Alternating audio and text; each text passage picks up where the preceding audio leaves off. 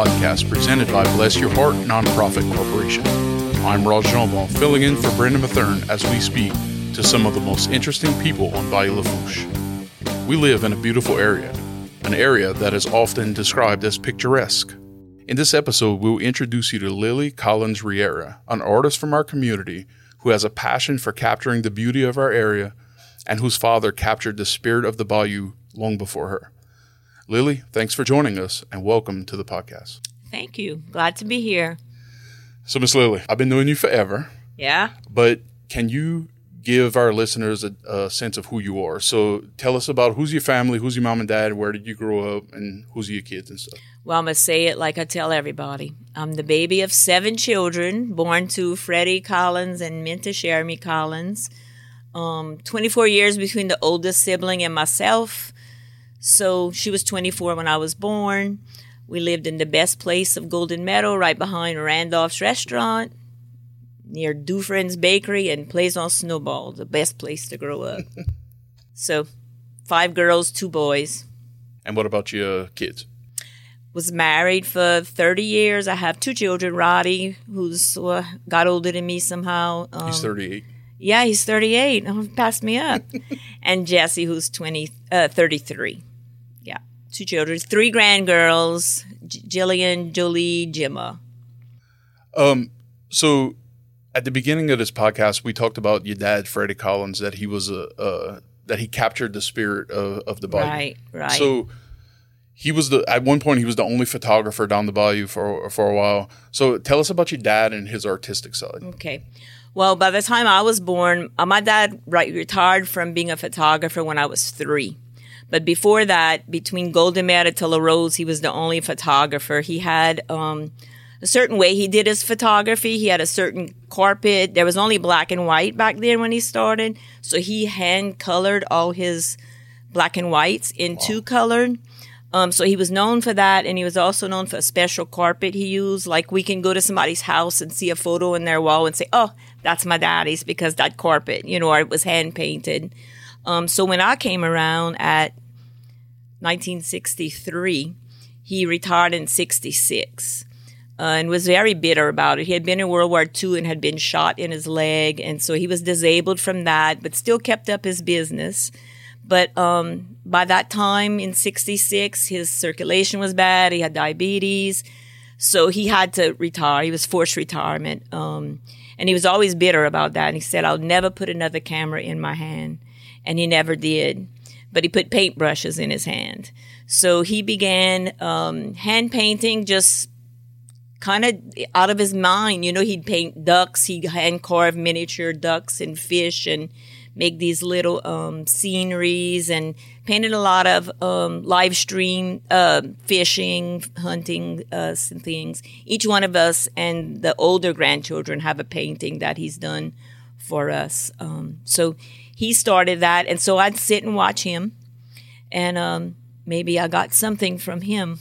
So you had told me before that he also carved ducks. He did. He carved miniature ducks. He never did big ones. He never really entered any contests. But we all have these little miniature ducks. He'd hand paint them out of balsa wood. He'd sit at the kitchen table. He also made cast nets by hand. He hand sewn cast nets. Yeah. So he always had something going on. Yeah. Was he was always a photographer? Yeah. Well, actually, he was a bar owner before World War II. Before he became a photographer, he was had a bar room where across from Randolph's Restaurant was what we knew as the Inferno, which burned, ironically. But that was my dad's bar room right before he went off to the war. And then my mom raised 2 children and ran the bar while he was in the Army. Wow. Yeah, and mommy was a bartender. Yeah. We say my oldest brother was born in that bar room. He never came out. But that's a whole nother story.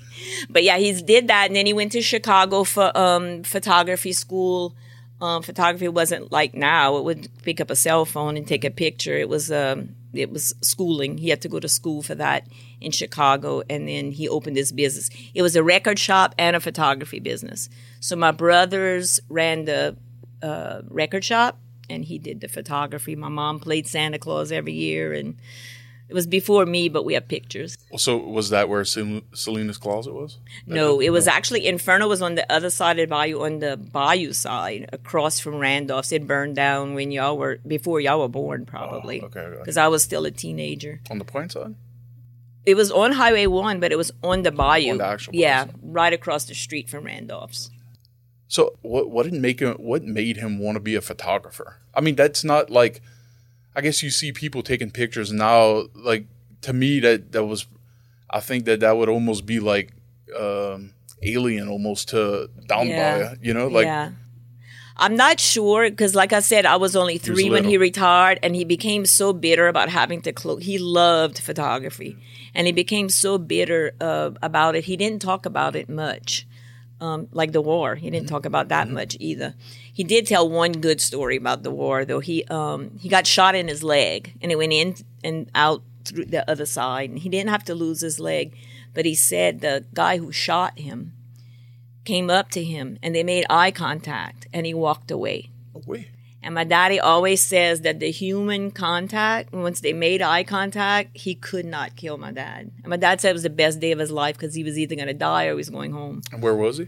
In Okinawa. Wow. He was in Okinawa. Wow. And that guy walked away. And people don't believe that because they were not nice people. But he walked away. He must have had something in him that he just could not shoot him. I mean, a lot of people were thrust into war and didn't want to be in war. Yeah. Right? Yeah. Yeah, and he left behind 2 kids and had 3 more while he was in the service, and then a whole slew of them after. So I did see a picture of your dad. You may have posted, or somebody posted on Bayou Lafourche Memories of him standing behind a camera. His camera, yeah. Yeah, I thought that was a pretty cool picture. And that one, the colored, if it was the colored one, he actually hand-colored that one. And back then it was chalk. Like you had to, so he had his own, he would develop his own film. And then he'd take these chalk and just color in, and all those that you see older pictures like that were black and white, hand-colored, he did a lot of those. So when you're saying chalk, you talking about, like, I've seen pictures that it almost looks like a pastel. Yeah, it is. It's a pastel chalk is what he used. So that's what it is. Yeah, it was a pastel chalk. Yeah, and then when the Broussards came in, right about the time my dad had to retire, the Broussards came in, and they did almost all the photography after my dad. So they took yeah, it over. so, and they did a different, they started doing color and all of that. So he was out of it by then. That's awesome. Yeah. So you said you were the youngest of 7 children. Yes. And you told me before that you had a serious health battle at 5 years old. So tell us about that and how that played a role in you becoming an artist. Okay. Well, my parents were older. So my mom was 43. My daddy was 45 when I was born. And at 5 years old, my oldest sister, Veronica, who was 16 years older than me, was bathing me, and she saw this lump on my side, and she meant to tell my parents about it, but my grandmother was dying at the time, and so it slipped her mind. So my grandmother died, and a few days later, I started vomiting. My mama, they took me into St. Anne in Raceland, and they were told there that I had a cancerous tumor on my kidney called Wilms tumor. Now, this is 1968, so things were different back then. They basically told them she's not going to survive. She, we don't have a cure for this cancer, but we're going to send her to Touro in New Orleans, and this one doctor has seen this type of cancer before. So they brought me to Touro, and I grew up at Touro Infirmary I didn't go back to school till 2nd grade. I had just started kindergarten, didn't go back to school till 2nd grade. And back then they did radiation first to shrink the tumor, had the kidney removed, did chemotherapy, radiation again, and then I did chemotherapy for 2 years. And it's a joke in the family that they kept waiting for me to die, and I refused to die. So I got a bike when I was 12. But also, I know, right? I'm like, ugh. Anyway, that's the story. But while I was there, so I had to go to school there. When you were well enough, they had a school there. And we did a lot of arts and crafts then. I also have journaled my whole life. Like probably I have journals from when I was 12, and I still do journaling and blogging and that type of thing. But something in me had this artistic thing that I wanted to always be drawing. Gemma, my youngest granddaughter, same thing. Always has paper and pencil in her hand. So anyway, I would not die. And my dad said, well, she can't play contact sports, and we don't do that. My mama didn't drive. So he said, I'm going to put you in art lessons, in painting lessons with Godlyn Serenier, who was well known on the Bayou for her paintings and teaching art. So I did art lessons for probably 8 years with Miss Godlyn Serenier, and I learned things that I was a kid, but things must have stuck. And then I got, became a nurse. I was a nurse for 34 years. And I did arts and crafts, but I didn't paint as an adult. I never sat down and said, let me paint a picture. But I did crafts. I built doll houses. I raised my family, and I worked as a nurse for those 30-something years. And I became divorced after 30 years of marriage. We decided that we were going to be divorced, kind of grew up together, and things just wasn't going to work out as adults. So we divorced, and I knew that I didn't have to go back to work per se, but I knew that if I wanted to live the lifestyle I wanted to live, I was going to have to find something that I loved to do. And I did love nursing, but physically my body just couldn't do it anymore from all the chemotherapy and radiation. So that long after... I have, long-lasting, like, bone issues from having the radiation and stuff. But I'm good. I'm good now. But it's been a rough time. Sure. I wasn't supposed to have children, and I was always told I never have children, and I have 2 beautiful children. I'm so blessed with that. But anyway... So, before we get too far, I wanted to ask you this earlier, but any other siblings have any art-type interests? No. Don't even draw straight lines. No. Nobody does photography. Nothing. They are career oriented, except for one of my brothers. He no art talent at all. And you think that your interest? Well, I know you went to art lessons and all, but I mean, obviously you have an interest in it because I think too is that I was the youngest, and so I had more. My dad, we were very. Our family was different. My mom worked at Randolph's, and my dad stayed home with the younger kids. So you remember we have 24 years from the oldest and the youngest ones. You spent a lot of time with your dad. So I spent a lot of time with my dad and watched him carve these ducks. And if I had a project at school, he would get the posters and we'd paint. And so I learned a lot from him as well. Gotcha. But I don't think it stuck. It had to be given from him, but I did watch him do a lot. I was always watching. So you carve ducks? No, I don't do ducks. However, I could paint one. Yeah. I can't carve them. Yeah, so we had, go back to where we were. You had gone through cancer. You had this artistic seed planted in you. But you're painting... You did crafts, but your painting really didn't come till later. And it's almost like I was intimidated. Like I thought maybe I could, and I might have. Well, during my, when I was raising my children, sometimes I would think, well, I'm going to get a canvas, I'm going to paint. But I was very frightened by it, very intimidated. I never liked how it came out. I'd throw it away, or You're always your biggest critique. I was very intimidated. Critic. And I'll tell you, anybody who's intimidated, just do it, because that's how you get rid of it, the fear. But so we went through the divorce, and I stayed in Plaquemine because that's where my little grandgirls are. And I didn't think I physically could do nursing anymore. So I was doing arts and crafts. I would sell here and there, but I wasn't doing a whole lot. And then I live in the Garden District in Plaquemine now. And my mom, before she died, gave all us siblings this handmade rosary to thank us for taking care of her. She lived to be 92. And we called it the Mommy Rosary, because all the grandkids call my mama Mommy, including you. Yeah, exactly. And so one day I was just really frustrated about where I was going to go with, my life and stuff. And so I said, I'm going to say a Mommy Rosary. I'm going to ask Mama, tell me what I'm supposed to be doing here. And I swear it's just like this. I went to sleep, and I woke up the next morning, and I said I was called to paint my neighbor's house. Not my own house, but my neighbor across the street. And so I texted him. His name's Rhett. And I said, hey, Rhett, can I paint your house? And he's like, Lily, my house is brick. And I said, I know. I want to paint a portrait of your home. And he's like, okay, if you want. So I had a floor tile and a 100-year-old newspaper. Had no clue what I was doing. Where you found the newspaper? I would do antiquing and stuff, and I found this old newspaper at an antique store, and I was like, I'm going to do something with that. So that's what I did with it. So I put it down on this ceramic tile, and I just started sketching and painting. And about a week went by, and it's pretty good, I thought. I would buy that. My thing is that when it gets to the point that I would buy it, then it's finished. And I felt like that was something that I would have bought. So I showed it to Rhett, and he's like, wow, I want to buy that. And I'm like, okay. So I said, can I post it on Facebook? Sure. So that's 5 years ago, and I have never ran out of homes to paint or jobs, like commission work. I've painted Double D here in La Rose. I've painted Collins Big Store. People just see my work and they'll reach out and say, hey, can you do this? I did the Timberlake Bay thing, churches, and I'll do prints of churches and stuff. So anyway, 5 years ago, that's how it started. And I don't really know, like, sometimes it might sound like I'm bragging, but I'm really not bragging. I'm really surprised myself sometimes at what I do. Like, I'll paint home portrait. Now I do home portraits in slate and old music. And the whole process. So I like those pictures. And that's a whole process. So I'll get, like, all the history on the house, the people who live there. And then I have probably 2,000 music sheets.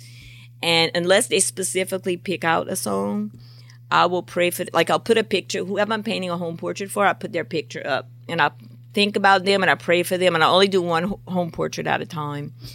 And then I'll pray about it. And then I'll go through all this music and I'll just flip and flip. And somehow God leads me to the right song. And I'll put that song down on slate and I'll paint that home portrait. And people be like, why did you pick that song? Or why did you pick that piece of jewelry to add? And I'm like, I don't know. And there's usually a story behind it. Really? Yeah, it's crazy how that happens. So but do you have one that might not be too long that you can share with us? Yeah. Actually, I'm not going to say his name because I don't have, but a friend of mine who I graduated from high school with, I was walking in Hobby Lobby. Where else does an artist live but in Hobby Lobby? And his name came to my head. And I'm like, why am I thinking about so-and-so? And so I texted a friend of mine, and I'm like, I'm thinking about this guy. And he's like, Lily, he died. And I said, he died? And they said, yeah, he had a massive MI and he died. I said, well, I think he ordered a home portrait from me. So I go home, and I have a list of 35 people. Sometimes it takes me 9 months to get to a name. So I found his name on my list. And so I got in touch with his sister-in-law because I had done some work for her. And I said, he must have put in his order. I've not talked to him on Facebook. She said, well, he doesn't have Facebook. And I'm like, how did I get his name on this thing? So I go back on Facebook. We'll come to find out, class of 1981. That's how he got in touch with me on Facebook. He didn't personally have Facebook.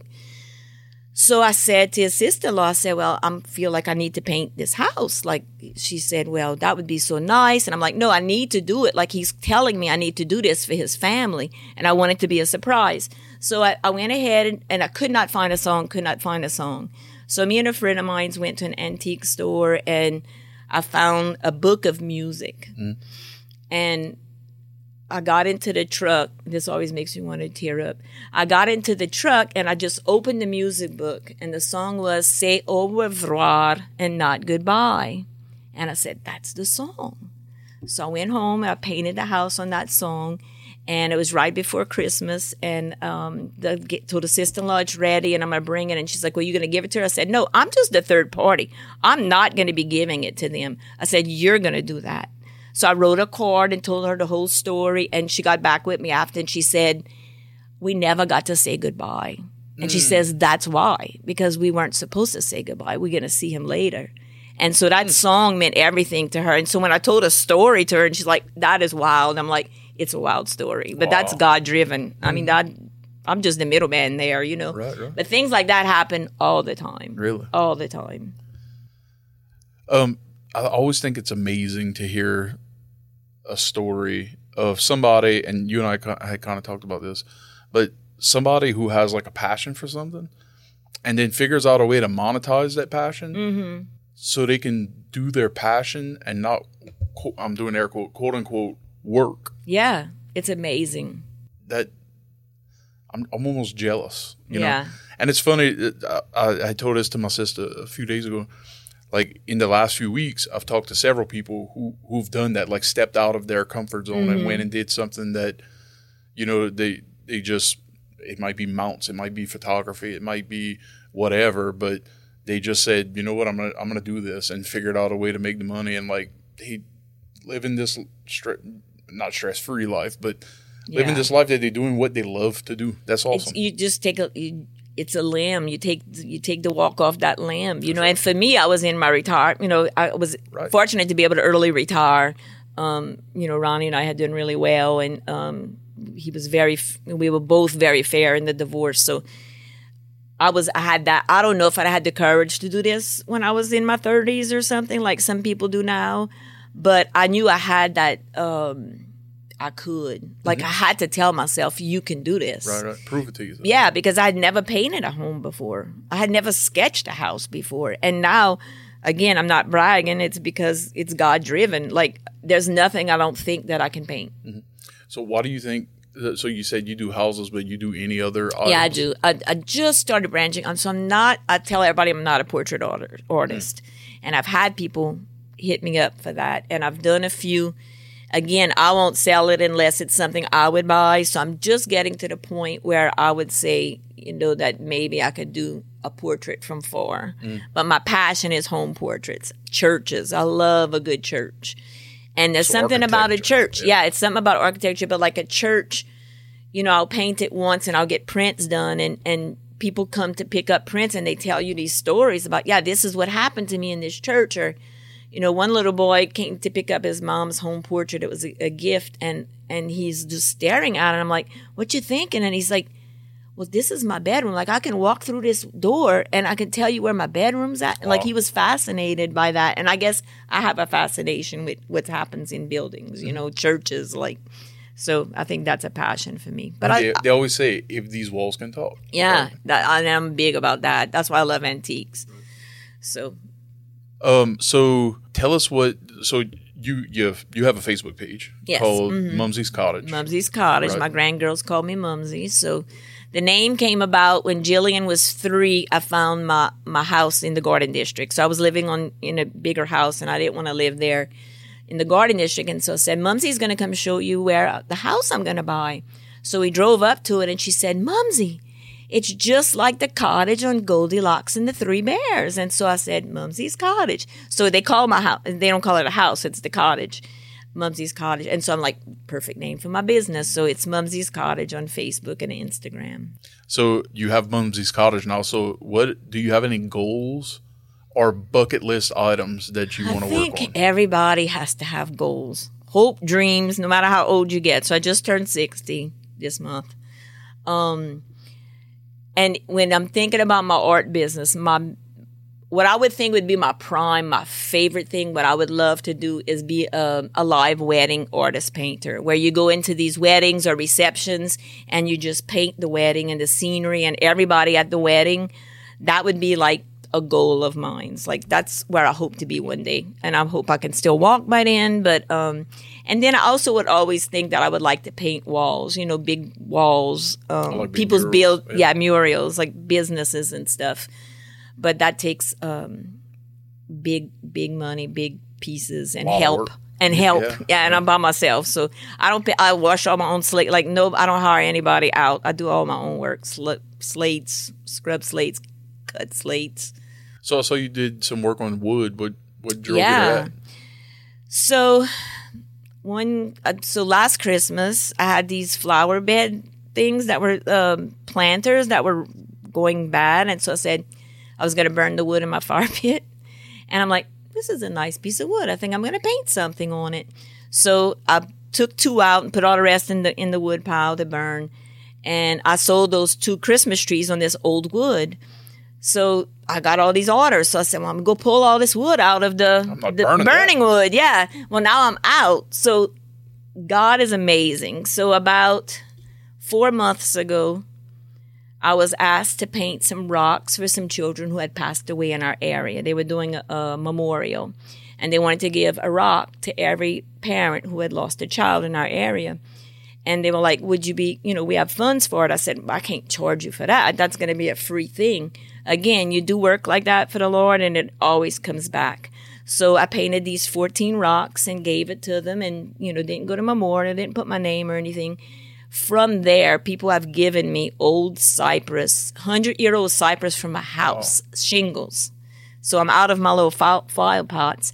So I saw it and I'm like, well, what I'm going to paint? Well, I never did a pelican before. Let me paint a pelican. That did look cool though. Yeah. So I painted a pelican, and now I have all these pelicans to paint, and I have Christmas trees to paint, and I just put it on Facebook and people reach out, I never know what's going to be on a piece. I just look at it and I think, oh yeah, that's going to be a pelican, and then it happens. But like this 100-year-old cypress, oh my, it's beautiful. It's beautiful. And I can't keep that. That's to give away, Right. So on your way back up the bayou, on the LA1 side, somebody just cut a cypress tree. So they cut the tree so you can see like the wood grain from the bottom. And I saw it the other day. I was like, This Lilly needs that.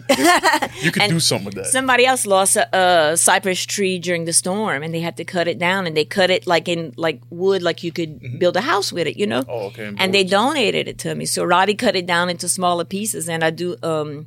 I also have a fascination with cemetery angels. I just love. I know it sounds morbid, but I love cemeteries and angels. So on that cypress, I've been painting cemetery angels, just out the blue. And those sell well, too. I also have a little place in Lutcher that I have my artwork prints in and all. Okay. So it's a little, it's called Ferry Landing in Lutcher. And I have prints there and a little bit artwork, but mostly my artwork is commission work. I have a slew of people that I'm painting for who's waiting for me to paint. So I didn't realize that. I noticed when you did the Double D drawing, I'm sorry, when you did the D&D drive-in, I noticed that you were selling prints. Yes. Of that drawing. Right. And I didn't realize you were selling prints of previous drawings. Yeah. When I do a church, anything I do on paper, like a church or something, I keep the original and I'll get prints made and people want it. If somebody went to that church, they want that church. Right. I have orders. People say, can you paint this church? Can you paint that church? I only want to paint it once. And so I do prints and then I sell prints of it. But Double D, there were a few people who were interested in prints. And the same with Collins Big Store. I did prints of that and, Ray Collins and all, that's all their family. Right. So they all bought prints and stuff. So, but the D&D, they got the original. Okay. And I think it's hanging it's going to be hanging in the restaurant. But, yeah. But, people like stuff like that. So, we had our gala recently, and I was being stupid, obviously, but I took a picture of the La Rose Bridge open, for while a boat's passing. That's a whole other argument right there, whether the bridge is open or closed. Yeah, right. And I also took a picture of the seawall that says Lick the Fest.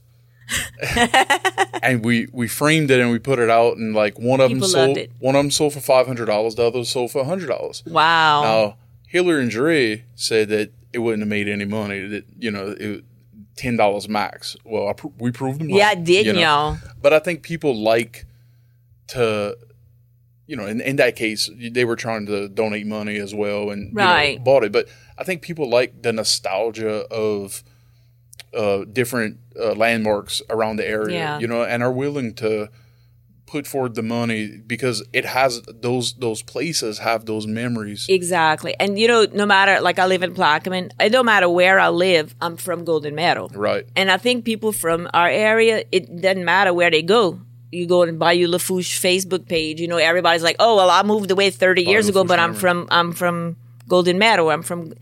And so, when I painted my home church, which Golden Meadow, Our Lady of Prompt Succor, so many people wanted that. My child was baptized there. And you're talking about Golden Meadow. There's not much left in Golden Meadow. But it still means something to a lot of people. I've sent that print probably to Florida a few times, and people all over the United States orders sometimes because they've been here. Or they, remember a little church, little Smith Memorial Church? I did that one. Roddy has that. I took a photograph of that weeks before because it was Katrina that tore that one down. And weeks before that, I took a picture, and Roddy has it blown up in his house. And I always wanted to paint it. And it was one of the first ones I painted to make prints about.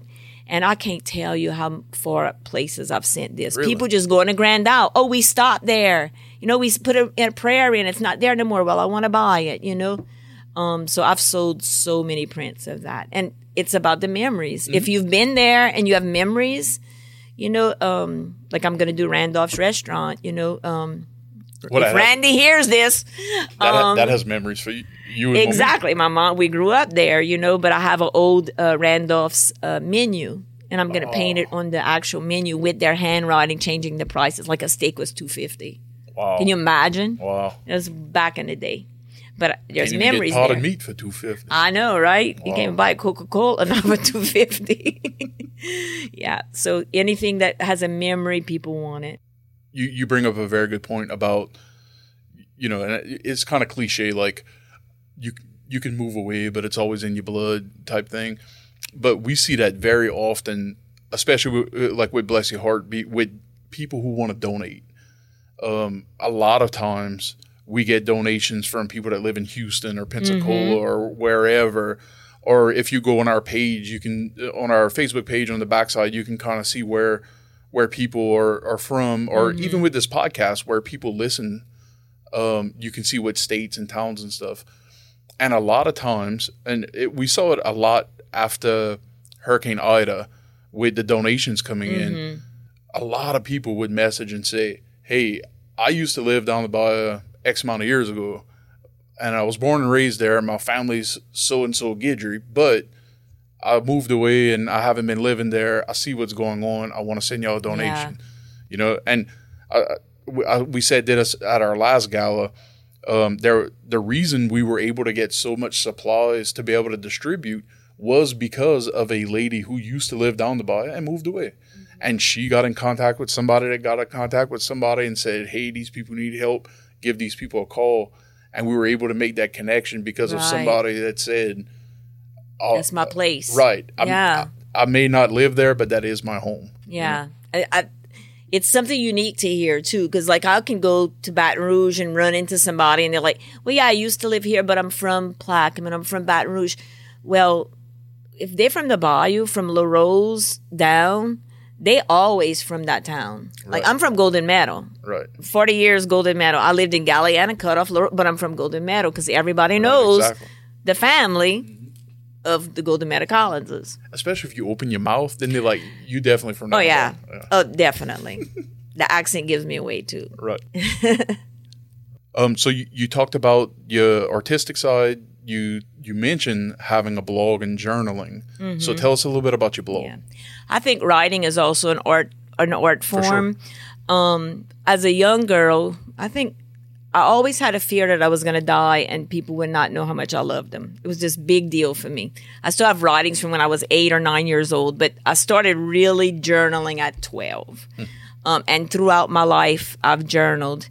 And then I came to the realization that in today's generation, they're not going to probably want to read my written word. How are they going to know who Mumsy was, So I started a blog. Probably, I have 2 of them, but the one I write now is called Little Bit of My Mumsy's World.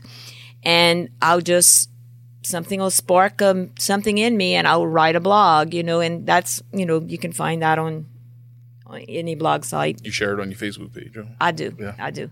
But I had one when I was married, was a little bit of my world. And that was more when my kids were younger and growing up. And then when I became a Mumsy, I changed it. My life changed significantly then.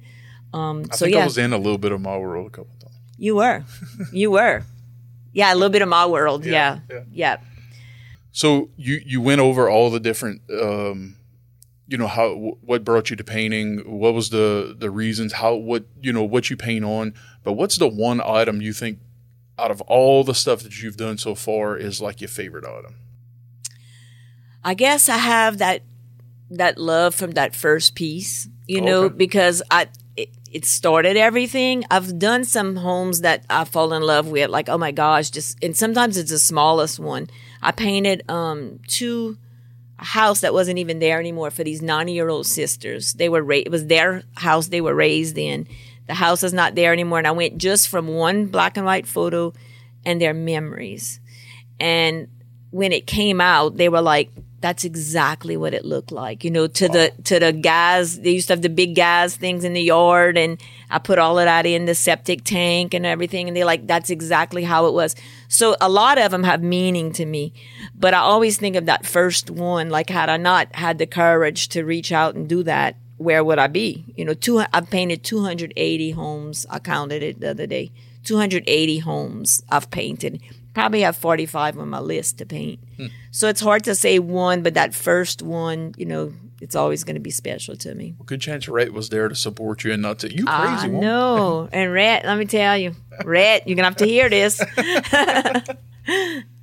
So it's time to do our rapid fire questions. So Got it. What we usually do is I'll ask you the questions. You can answer the first thing that comes to your mind. So feel free to explain if you want to. Okay. It's up to you. Okay, so the first question is, if you have one final meal that you can eat, what would it be? Lima beans and chicken in tomato gravy. My daddy used to cook that all the time, grow the lima beans in the backyard, pick them that day, cook it in a tomato sauce with chicken. Now, my youngest, Jessie, is a chef now. Her and her wife are both chefs. And my birthday was last week. Oh, happy birthday. Thank you. And she cooked that for me, just like my daddy used to cook it. So that would be lima beans and chicken would be what I would want. He had his own chickens, too? No, we didn't have chickens. Not that far. He probably got those at Adams somewhere down there. So that was going to be the follow-up question was who would cook it? So it would be your dad. Oh, it would be my daddy. Yeah. But Jessie cooked it, and she did a damn good job. It was good? Oh, yeah. It was just like my dad's. So in the past, we've asked about gumbo and potato salad, whether it goes in the gumbo or out the gumbo. Now, I didn't learn this until I moved in with Roddy and started going to Nichols, but white beans is a thing with jambalaya, apparently up the baya. Mm-hmm. So white beans, does it go on top of the jambalaya or on the side? Oh, on the top. For sure, for me, on the top. I don't know how, I'm still a red jambalaya dude. I don't know. Let me tell you, people in Plaquemine, there's no red jambalaya. Right. I've never seen such thing. It's brown, and then it's pastalaya. It's not even like jambalaya.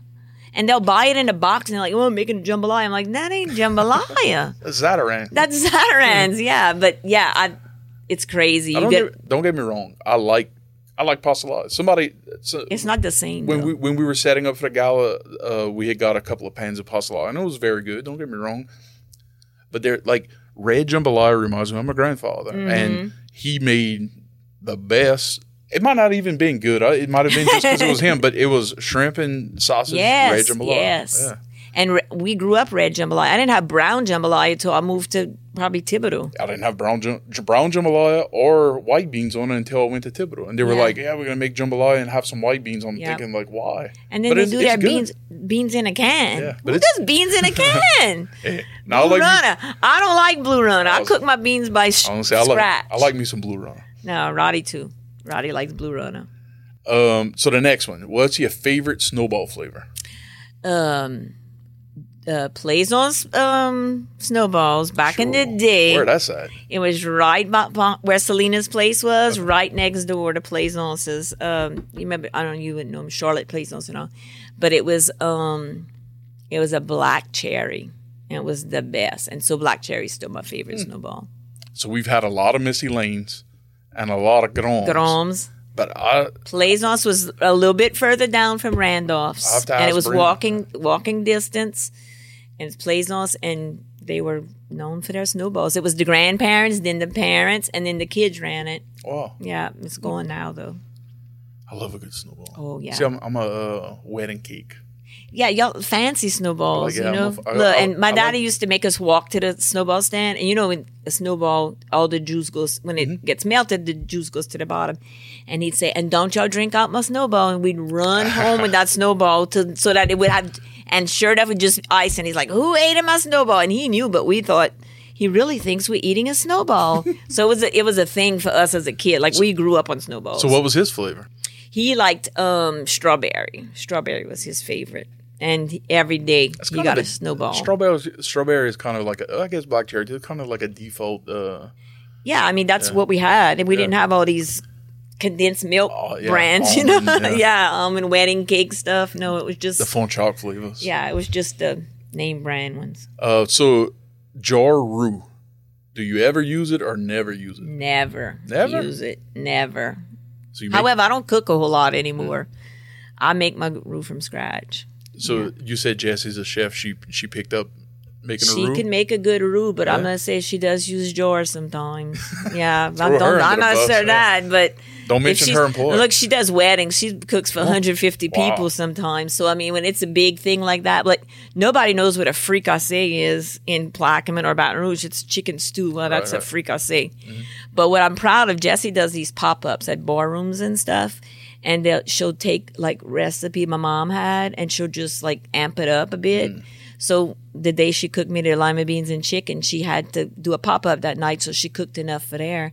She called me the next day, and she's like, Papi's lima beans and chicken went over well at the pop-up. I sold out. They want to know where you got that recipe from. She said, Golden Meta. And I'm like, oh, Lord, they don't know where that's at. Right. So it's funny you say that because I'm not going to say the restaurant, but I was at a restaurant, and this old guy walked in, and everybody kind of went talk to him, and they would leave, and like it seemed like everybody from the kitchen at one point had gone and talked to him. So when we were leaving, he said, how was it? I was like, oh, it was good, you know? And he said, oh, I used to own this place, and my son runs it now. I was like, oh, so, you know, small talk, whatever. So I said, yeah, man, the gumbo's amazing over here. I love it. I said, when my grandpa had cancer, every time he would be on his way back from Oxnard, he had to stop, and he would get his bowl of gumbo, you know? And he was like, yeah, it was my wife's recipe from Galliano. I'm like, aha. I knew it was good. Yeah. There's a reason it was good. Yeah. And then growing up by Randolph's, you know, we didn't eat out a lot. My dad cooked every day, homemade bread every day, but every once in a while we would. But a story about Mr. Randolph. So his house was in our backyard. So he'd walk to it, and we'd sleep with our windows open because we didn't have air conditioner. And I wrote a blog about this. Every morning at 4:00, he'd whistle to the restaurant. And in my little girl mind, I would say, everything's right in the world because Mr. Randolph is whistling. He wouldn't be whistling if it wasn't a good day. So that's how it started every day, with Mr. Randolph whistling on his way to work. Really? So, yeah, crazy. Okay, so last question. You're at a Down the Bayou wedding reception. What is the one song you expect to hear? I haven't been to a wedding in so long, so I'm teaching myself how to play the piano. So I'm teaching myself how to play jambalaya, crawfish pie, filet gumbo. I don't know if I ever heard that at a wedding, but that's what came to my mind. So that's what I'm going with. You played any other instrument? I played the flute in school, and then I gave that up to be a majorette, and I did not play in high school, but I can still play the flute. But about 15 years ago, I was like, I'm going to take piano lessons. Like, I always wanted to do something like that. And I did 2 years of piano lessons as an adult. And then when I bought the cottage, I had an old red piano that I put in there, and I ping on it, teaching myself how to play. And then the girls come in and they play a little bit. So Roddy taught them how to play guitar yet? No, I don't think so. He still plays. Yeah, he plays. He plays, yeah. Roddy, he can sing too, but he don't want nobody to know that. Yeah, he can sing. So, Miss Lilly, thank you so much for joining us. I know we've been trying to get this squared away to get you in here. I'm so glad we were able to finally do that. And I'm so glad it was with you. Yeah, it was my first time. I know. Yeah. It's been wonderful. Yep. So tell everybody how they can find your art or your blog or just Lilly online. Okay. Facebook, Lilly Collins Riera. Instagram, I think it's Lilly C. Riera, or Mumsy's Cottage. And then on blogspot.com, it's a little bit of Mumsy's World. But you can also find that link on my Facebook page. So hit me up if you need some artwork. And if someone wants to buy artwork, they can just message you on one of those platforms. Yeah, most of my work is done through Facebook or private messaging. Somebody knows somebody. And then I do have some artwork in Lutcher at Ferry Landing too. I do prints there and some original artwork. So that they can message you for customs and prints. Yes. Cool. Yes. All right. Well, thank you so much, Ms. Lilly. It's been my pleasure. Appreciate it. Thank you so much. Thank you. That'll do it for this episode of the DTB podcast. This is usually the part where Brandon thanks all of us, but we want to thank him for all the work he has done for this podcast and Bless Your Heart nonprofit. Also, thank you to the Bless Your Heart team, Sheree Jarrow, Hillary Curram, Luke Newman, and Chris Brantley. Please visit blessyourheartnonprofit.com to donate and learn more about our organization. Be sure to follow and subscribe to the DTB podcast on Apple, Google, Spotify, or wherever you get your podcasts. You can also get more content by following us on Facebook, Twitter, and TikTok at the DTV Podcast. I'm Ross Jumbo. Thank you for joining us, and see you next time.